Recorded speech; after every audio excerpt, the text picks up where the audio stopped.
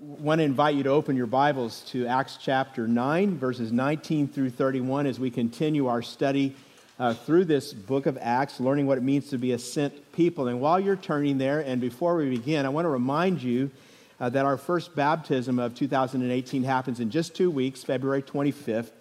And, as we've been studying through this book of Acts, we have seen again and again that when people follow Christ, baptism is always the very next step of obedience.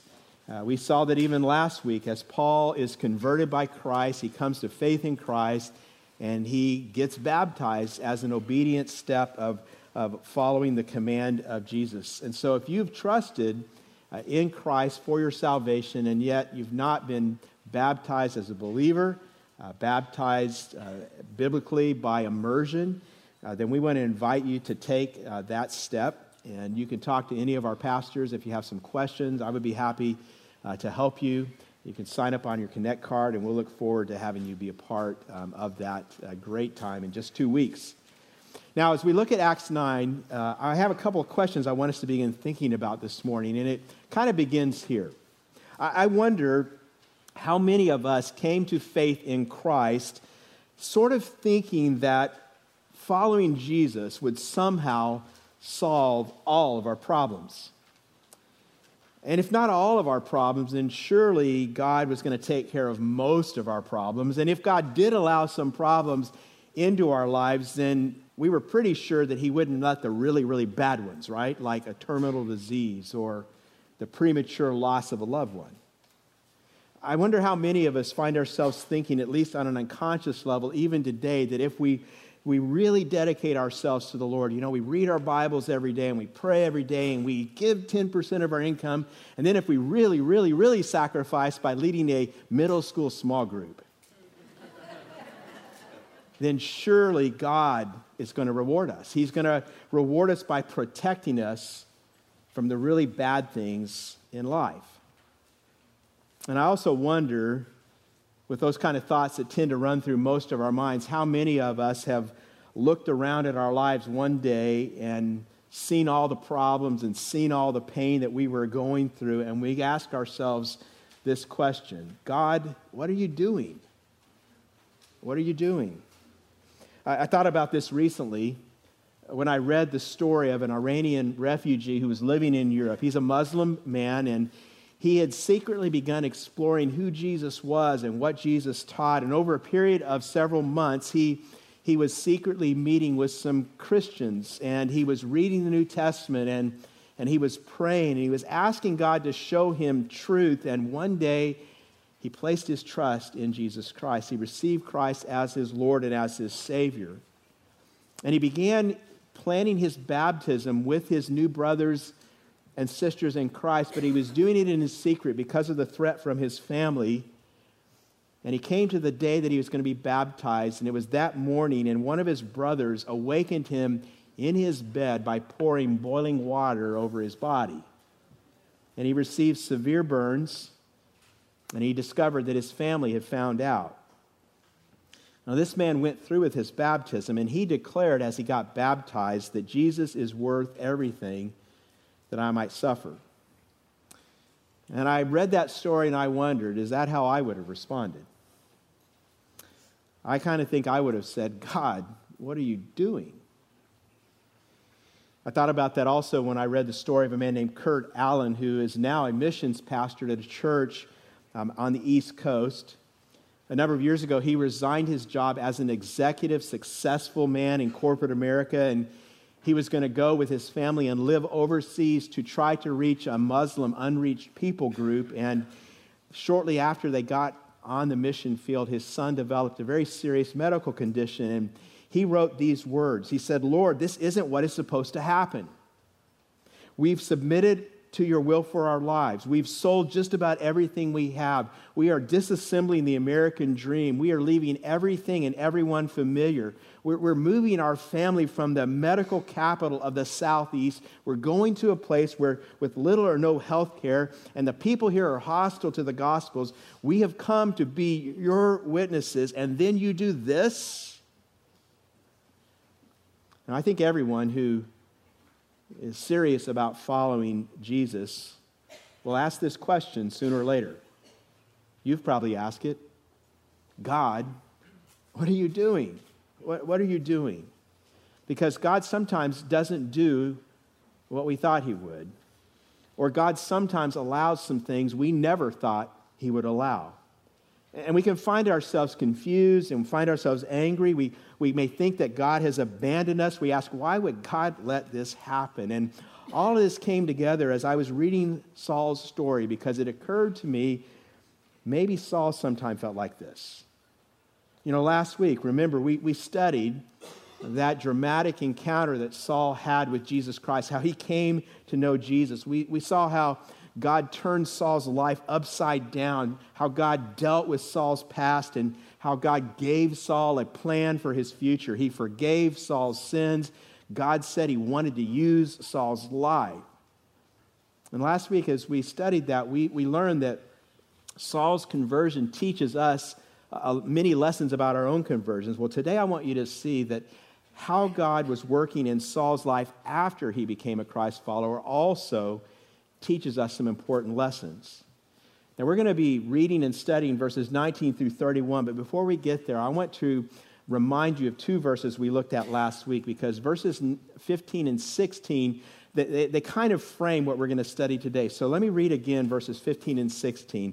It says, "But the Lord said to Ananias, 'Go. This man is my chosen instrument to carry my name before the Gentiles and their kings and before the people of Israel. I will show him how much he must suffer for my name.'" There are two things in those two verses that don't really seem like they go together. Maybe you noticed them. Maybe you want to underline or circle the word chosen and the word suffer. Do those really seem like they should go together?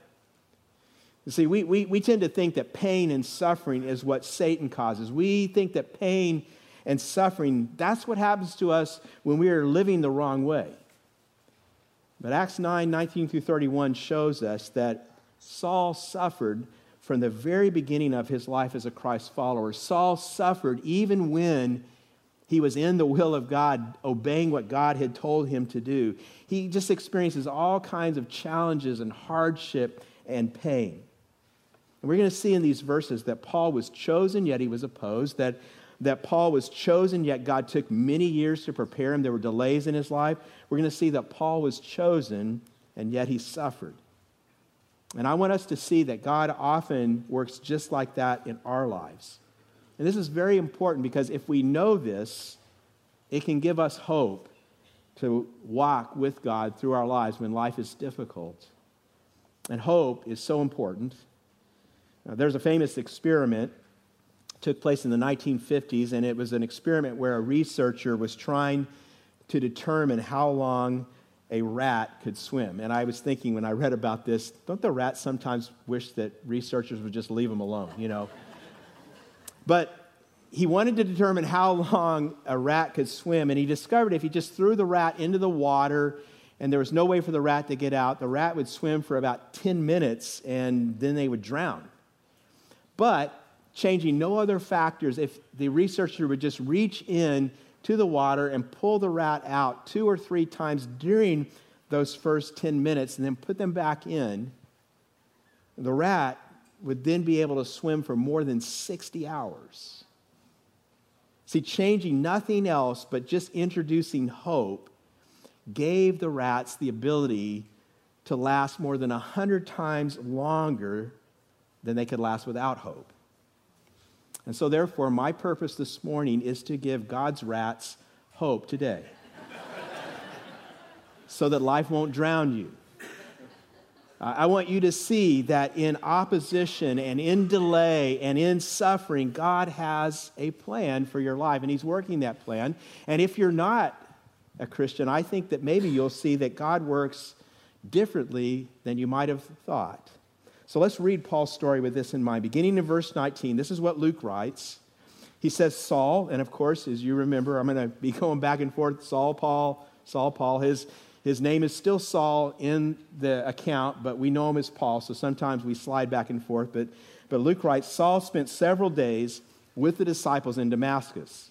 At once, he began to preach in the synagogues that Jesus is the Son of God. All those who heard him were astonished and asked, "Isn't he the man who raised havoc in Jerusalem among those who call on this name? And hasn't he come here to take them as prisoners to the chief priests?"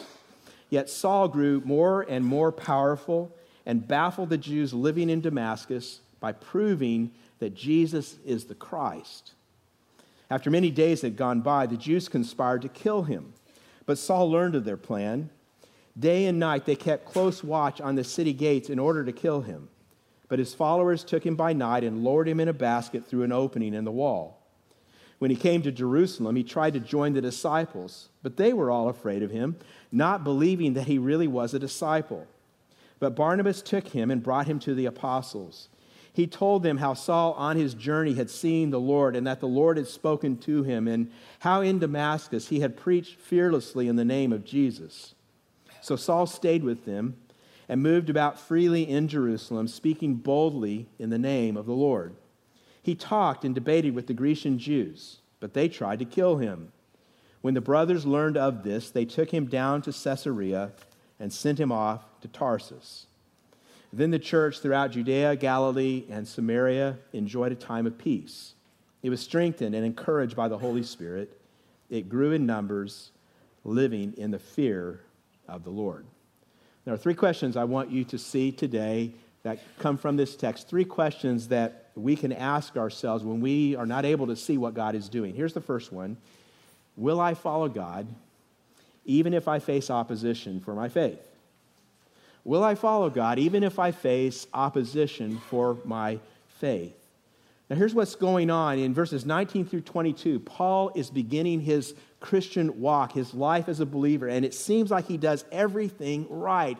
He's obeying God in every way. Verse 19 says he spends several days getting acquainted with his new brothers and sisters in Christ there in Damascus. In other words, he enters the fellowship as we're supposed to do. He becomes part of the life of the body of Christ there. Verse 20 says he immediately begins to proclaim in the synagogues that Jesus is the Son of God. So he's now sharing his faith. He's evangelizing. He already understands the central truth of the Christian faith so well that he astonishes everyone who hears him. You know, the enemy of the way is now the advocate of the way. And Luke says in verse 22 that Saul's preaching became more and more powerful. This is spiritual power he's talking about here. He easily baffles the Jews that are debating with him, proving that Jesus is the Christ. And it's just like Saul is doing everything God asks him to do. And yet, in verses 23 through 25, Luke tells us that the Jews conspired to kill him. His life is now in danger. And it's so bad that one night his followers lower him in a basket through an opening in the city wall. It's kind of like a little scene from Indiana Jones right here. You know, Saul is doing everything right. He's obeying God in every way, but people still reject his message. People still impugn his motives. They're even trying to kill him. So, think about that. Is there anyone here and you've met Jesus and you trusted Jesus and then you discover that you couldn't understand why everyone else in your life wasn't as excited about Jesus as you are? Have you ever been confused when out of obedience you are trying to share your joy in Christ with other people and they won't even listen? Maybe you've had friends turn on you and tell you to leave them alone. They don't even want to be your friends anymore. Maybe you've even had parents and they've rejected you. Saul was facing opposition from his own people, and I think he must have wondered, how can they not see, not understand? Jesus is the Messiah, come to save his people. He's the one we've been waiting for, because now it is so clear, it is so reasonable to Saul. But he gets rejected. And even the church didn't fully have his back. Did you notice that in verse 26? Luke says when he came to Jerusalem, he tried to join the disciples, but they were all afraid of him, not believing he really was a disciple. They thought he was like being a double agent or something, and they didn't want to let him in. Now, here's how Saul's experience challenges us. It causes us to ask some questions of ourselves. Questions like, am I ready? Am I ready to face opposition? Am I ready to have my motives impugned? Am I ready to suffer for Jesus Christ? And if I face opposition, will I stay faithful? See, there are a lot of people who are happy to follow Jesus as long as their lives go well, as long as Jesus makes things better. But they find when opposition comes that they draw back, and maybe they even withdraw completely from the faith. See, Paul didn't do that. He stayed faithful. You keep going in verses 27 through 30, and Luke tells us that after he came to Jerusalem, Barnabas stood up for him and vouched for him. He told the apostles who Paul was, how in Damascus he had preached fearlessly. That's literally the word boldly in the name of Jesus. Verse 28 uses that word again, that he continued to preach boldly there in Jerusalem in the name of Jesus. Verse 29 says he was so effective in debate again. Now he's debating the Grecian Jews, and maybe you remember, these are Saul's people. These are the people that he had conspired with back in Acts chapter 6 and chapter 7 to kill Stephen. Well, these people try now to kill him.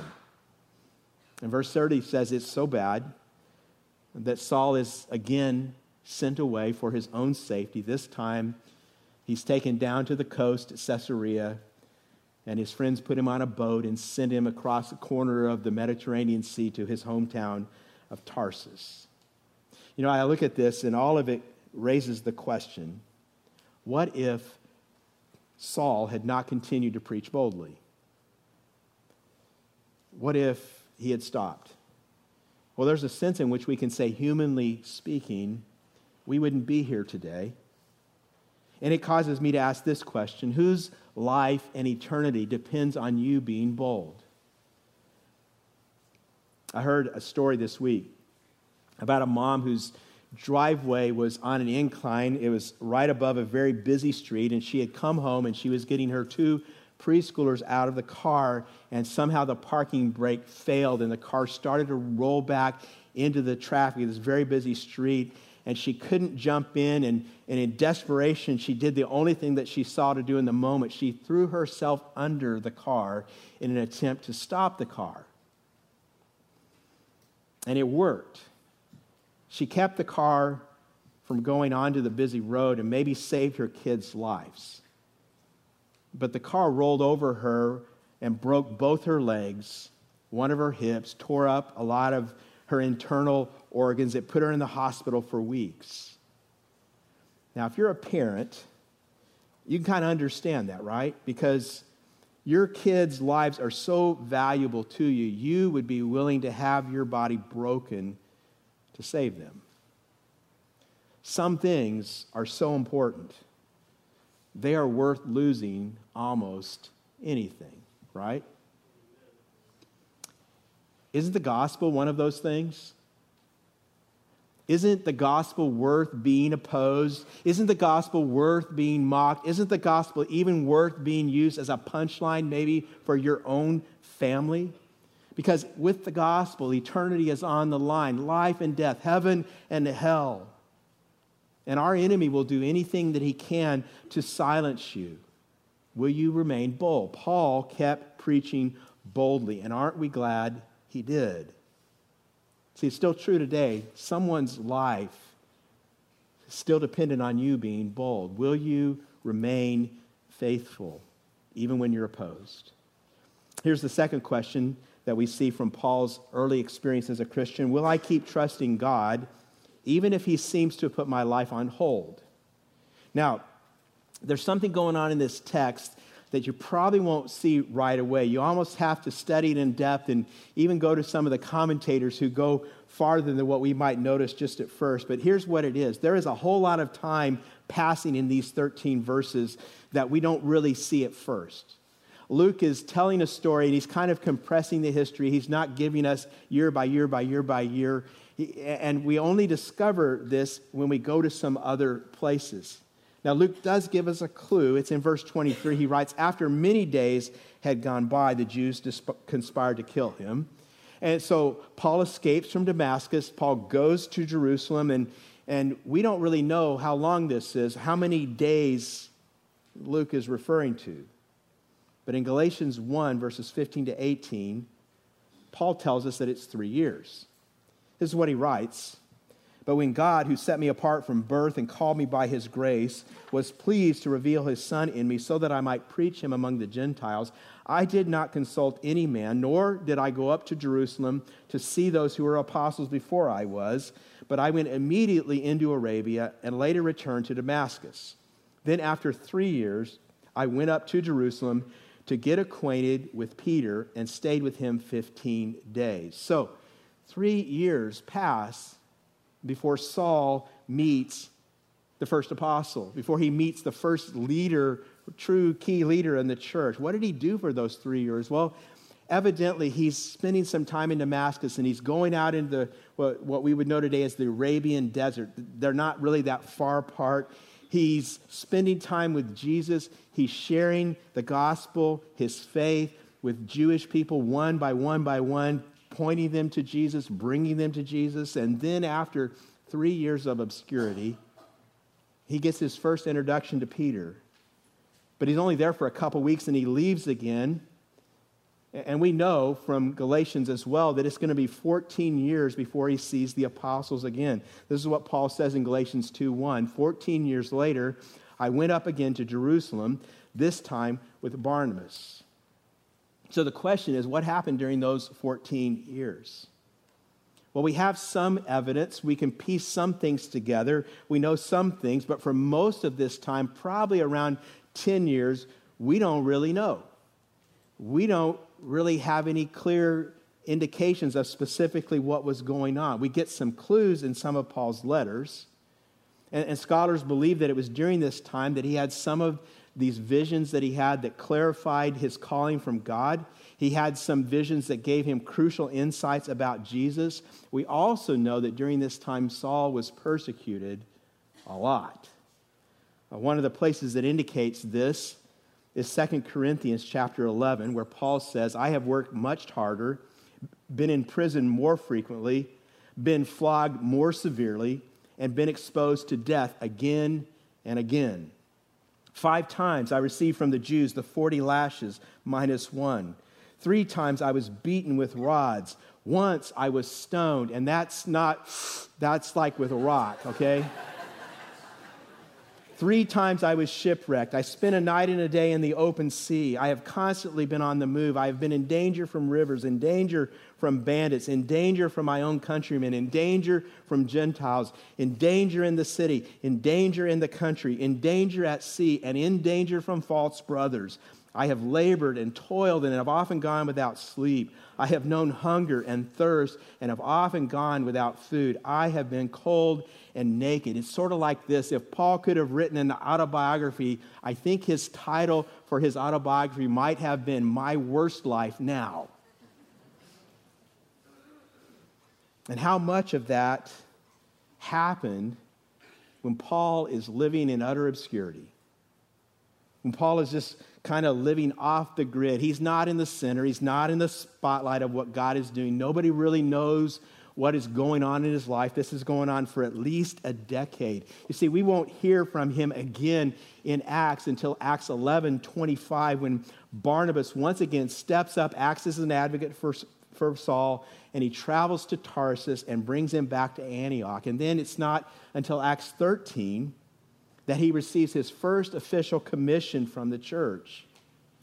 Now, again, scholars are unsure. We don't have all of the evidence to make it clear. We don't know exactly what happened when, but we know there are between 14 and 17 years between the time that God converted him in chapter 9 to the time when he is officially commissioned as a missionary of God's church in chapter 13.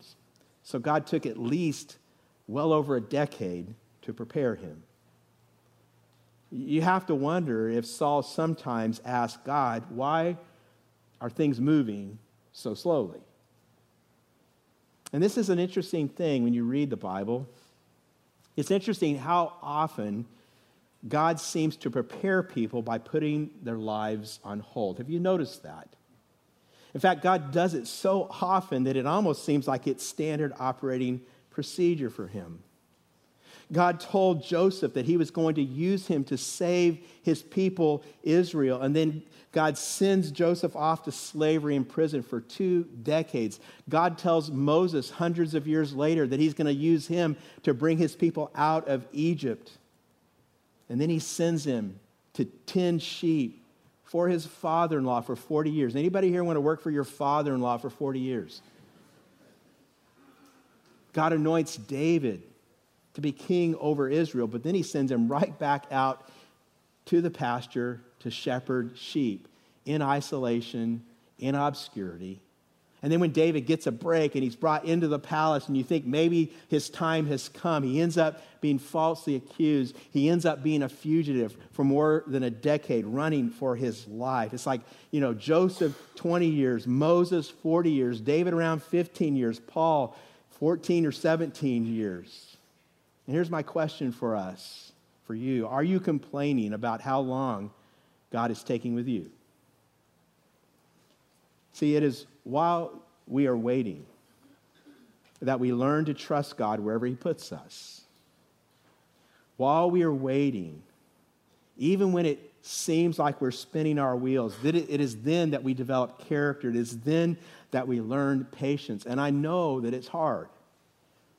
Some of you are in a kind of a holding pattern, and your holding pattern may be singleness, or your holding pattern may involve unemployment, or your holding pattern may involve a dead-end job. I mean, you have work, but it seems to have no purpose, and you have to keep working just to provide for your needs or your family's needs. And it's hard, but it's where God has put you.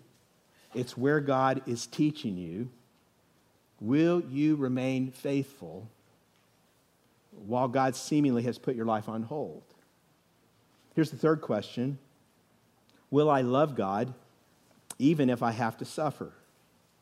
And I think it's accurate to say if we could choose one word to characterize Paul's early years as he followed Christ, it would be the word suffering. And this goes back to those verses we read earlier.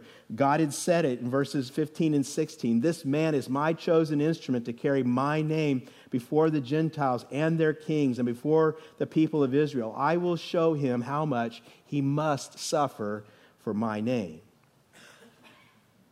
Do you understand that suffering has always been and always will be one of God's primary training tools for his people?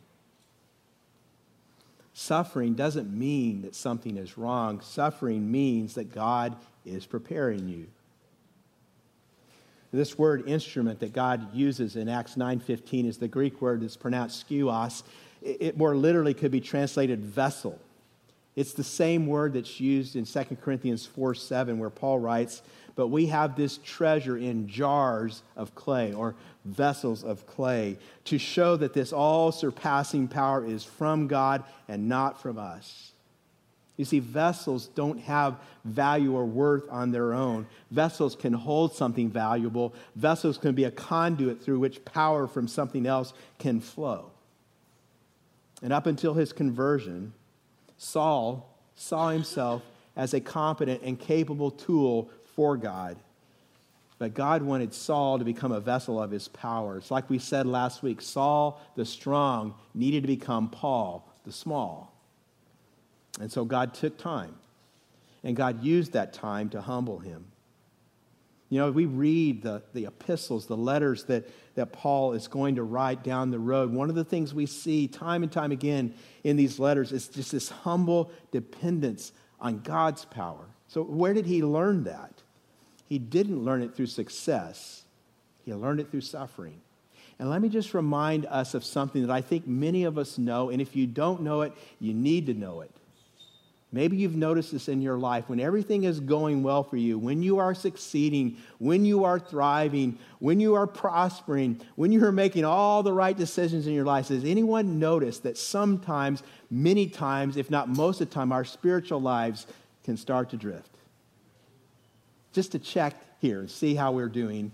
Has anyone had something like that happen at one time or another in your life, or you know somebody who's had that experience? You can raise your hand for them. That's the way it works, isn't it? And isn't it interesting how often God uses pain to get our attention? God uses suffering to draw us back to himself. God uses these difficulties to cause us to come to him and depend on him. A.W. Tozer, pastor in the last century, said this one time: "It is doubtful whether God can bless a man greatly until he has hurt him deeply." Now, I don't like that quote, but it's true. Maybe you can think about it this way. If dependence is the objective, then weakness is your advantage. That was a good place for an amen, okay? Let me say it again. If dependence is the objective, then weakness is your advantage. It's too late. You missed it the first time. But weakness, really, it's how we learn to operate in God's power, not our power, right? And suffering helps us get in touch with our weakness. You can also write this down. Suffering is also where God purifies your heart and strips you of your idols. We see this so many times in the Bible. Just think of the story of Abraham. We studied his life a couple years ago, and maybe you'll remember that Abraham left everything to follow God, and God called him, and God told him that if he would follow him, he would make of him a great nation, and that through his descendants, the whole world would be blessed. But the problem with that promise was that Abraham was childless. He and his wife Sarah were sterile. They'd been barren, and this had been true for decades. He was now about 90 years old, and Sarah was 80 years old, and they had given up. And that makes sense, because at that age, not even the blue pill offers much hope, right?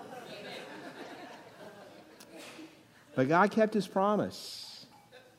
And God gave him a son in his old age, and his son's name was Isaac, and that name Isaac means laughter, and Isaac becomes Abraham's greatest earthly treasure. It was through Isaac that he had hope, his only hope for a future legacy, because he's not going to have any more kids, he doesn't think.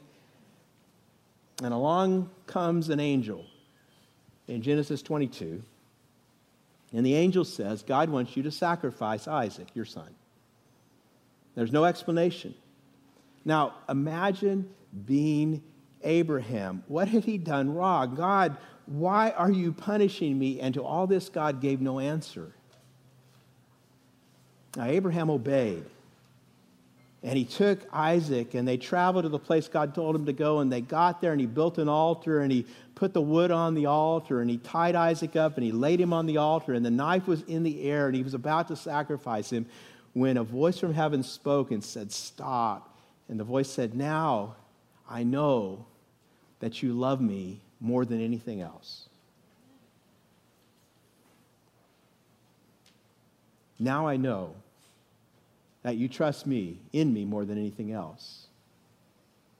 And here's the question that I have today. What if that is some of what God is doing in your life?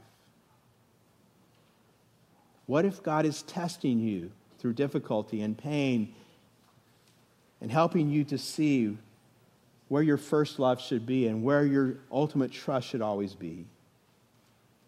You know, sometimes I think some of us do the wrong thing when we look at our suffering, and we try always to find a silver lining in everything. There's always an explanation of how it's better now than it would have been before. It's like, well, yeah, I didn't get into med school at Stanford, but Stan State let me in, and I met my wife there, and so it's all good. Maybe there's not an explanation.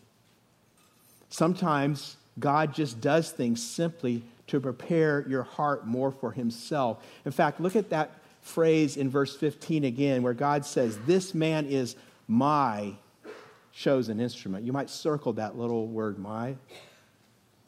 God wants your heart to belong fully to him. He wants you to love him. He wants you to trust him.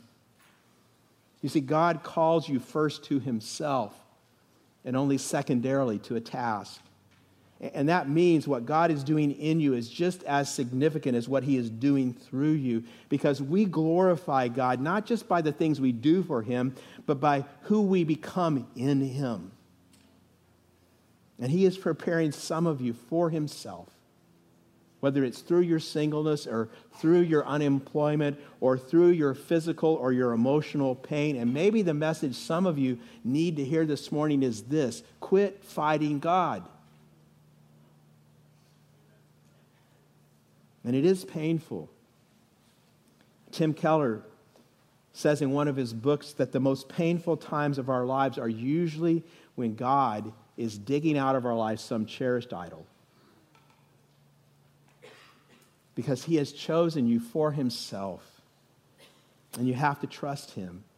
And I know this is going to come as a shock to some of you, especially, we live in this culture in America where we are told that everything is about us from the first day we are born, through all the Disney movies we watch, through every day at school. It's all about you. It's all about you. The Bible never says that. In fact, the Bible says the opposite. The Bible says it's not about you. And so maybe even your suffering sometimes is not about you at all. You say, where do you get that? Well, one example would be the book of Job. Have you ever stopped to think that Job never got to read the book of Job? And so Job didn't get to read Job 1 and 2, where we get the explanation for why the book of Job is written, why Job has to go through everything he has to go through. We see in those chapters that Job's suffering was ultimately about God glorifying himself in the presence of all the heavenly hosts. It wasn't about Job at all. So why would we think that Job is the only one that has ever happened to?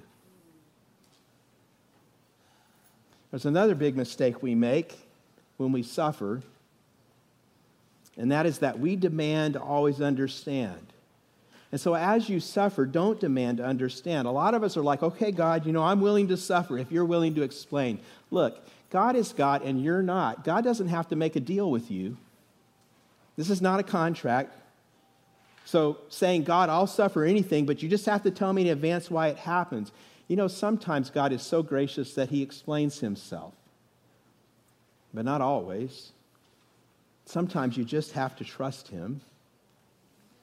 See, we see in Paul's life, he was chosen, yet he was opposed. He was chosen, yet he experienced delay. God put his life on hold. Paul was chosen, and yet he suffered.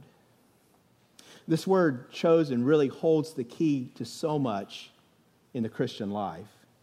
And before we close, I want to take a few minutes to talk about it. If you know anything at all about this concept in the Word in the New Testament and in the Old Testament, we could talk about this for hours and for days, and we're not going to do that. But with verses 15 and 16 in mind again, let me just tell you three things that chosen for sure means in all of our lives. First of all, being chosen means my salvation is secure. And this is an important thing to remember when you're in pain, when you're suffering.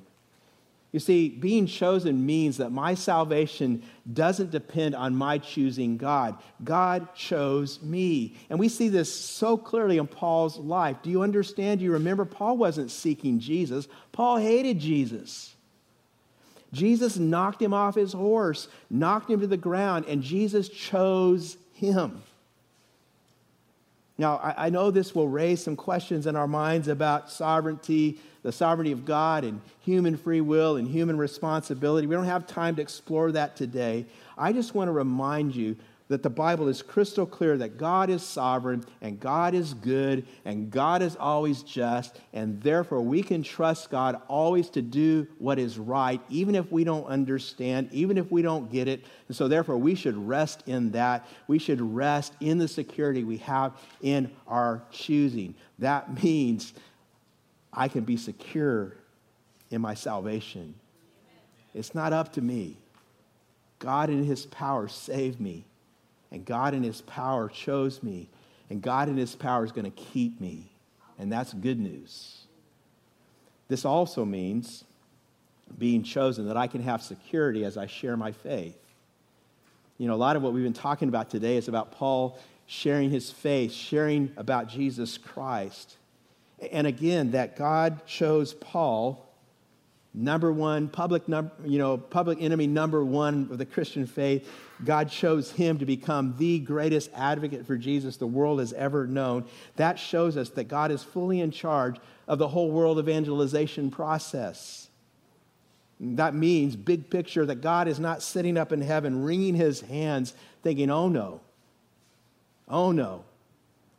maybe this every tribe and tongue and nation thing is a little bit premature. That's kind of unrealistic. I mean, we didn't know about the fundamentalist Muslims back when I said that. God's not up in heaven going, what are we going to do with this guy Putin? He's a problem, man. I didn't factor him in. God is in charge of the world evangelization process. And again, go back to Abraham. Do you remember how God promised physically sterile Abram one night that he would have as many descendants as the stars in the skies? And he promised him that when he was completely sterile.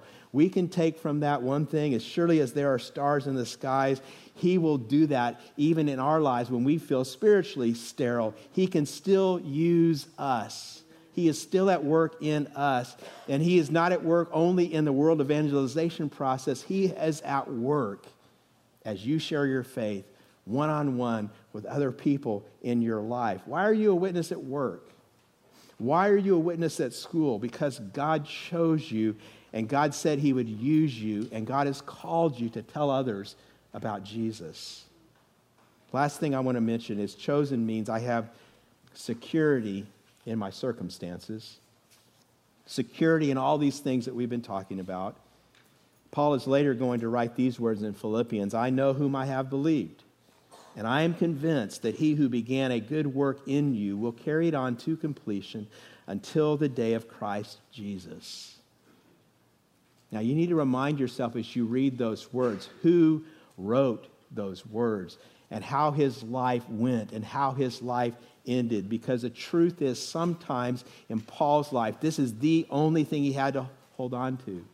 We've been talking about the start of Paul's ministry, how he faced opposition and suffering. But do you realize his whole ministry, his whole life was characterized by opposition and by suffering?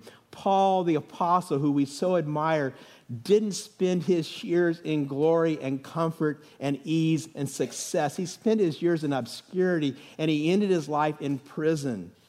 He never made any money. And when he died, half the church thought he was awesome, but there was a whole lot of other people who were slandering, who were claiming that he was like an egotistical maniac. And Paul died by execution. He was executed by Nero, and his body was discarded. There was no grave. Scholars say his body was probably eaten by dogs because it would have been dumped into a dump with other criminals' bodies, and the birds and the dogs would have consumed it. See, we know now, looking back 2,000 years later, that God was behind it all, that God was working in it all. But remember, Paul couldn't see that then. Paul didn't know that as his head lay on a chopping block, and as he heard the last thing he heard in his life on this earth, that axe falling on his head and his head bouncing in the dirt, severed from his body. He never knew that. He never knew that. And yet, we know Paul won. We know that his life was victorious. But we have to remember, from his perspective, it sure might have seemed like he was losing. So let me ask you, from your perspective right now, does it seem like you're losing?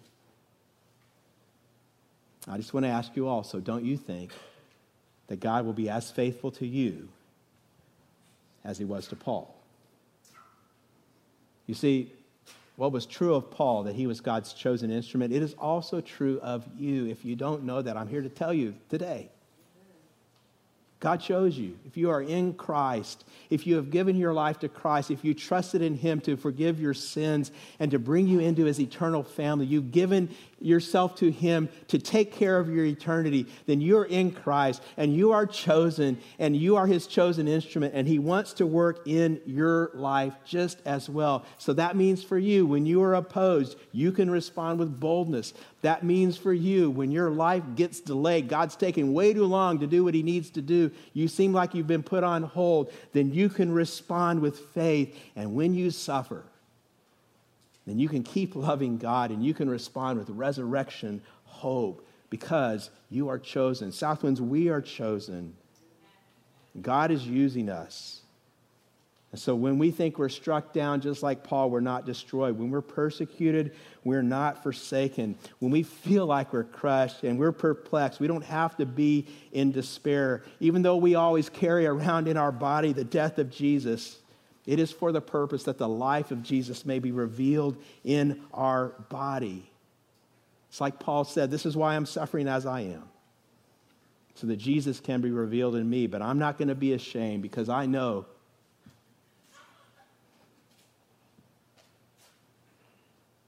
whom I have believed. And I am convinced that he is able to guard, to keep what I have entrusted to him until that last day. So see, Paul lived in confidence because he knew he was chosen. And even when he was asking, God, what are you doing? He could press on. He could keep believing.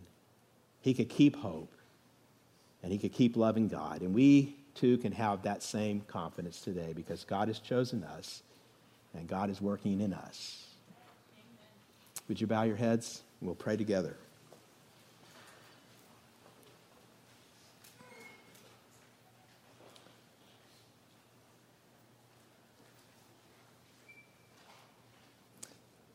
If you feel persecuted this morning, I just want to remind you, you are not forsaken. If you feel like you've been knocked down, you're not destroyed. And if it feels hopeless, then don't look inside for hope. Don't look to your friends for hope. Just look to Jesus. And if you look to Jesus, you will hear him saying, you are chosen. You are my chosen instrument. I have chosen you for myself. Father God, we ask that you would encourage us and strengthen us with these truths from your word, and that our lives would be different. Father, as we leave this place today, may we go and may we be ready to share the message with someone who needs to hear from us about the hope we have in you.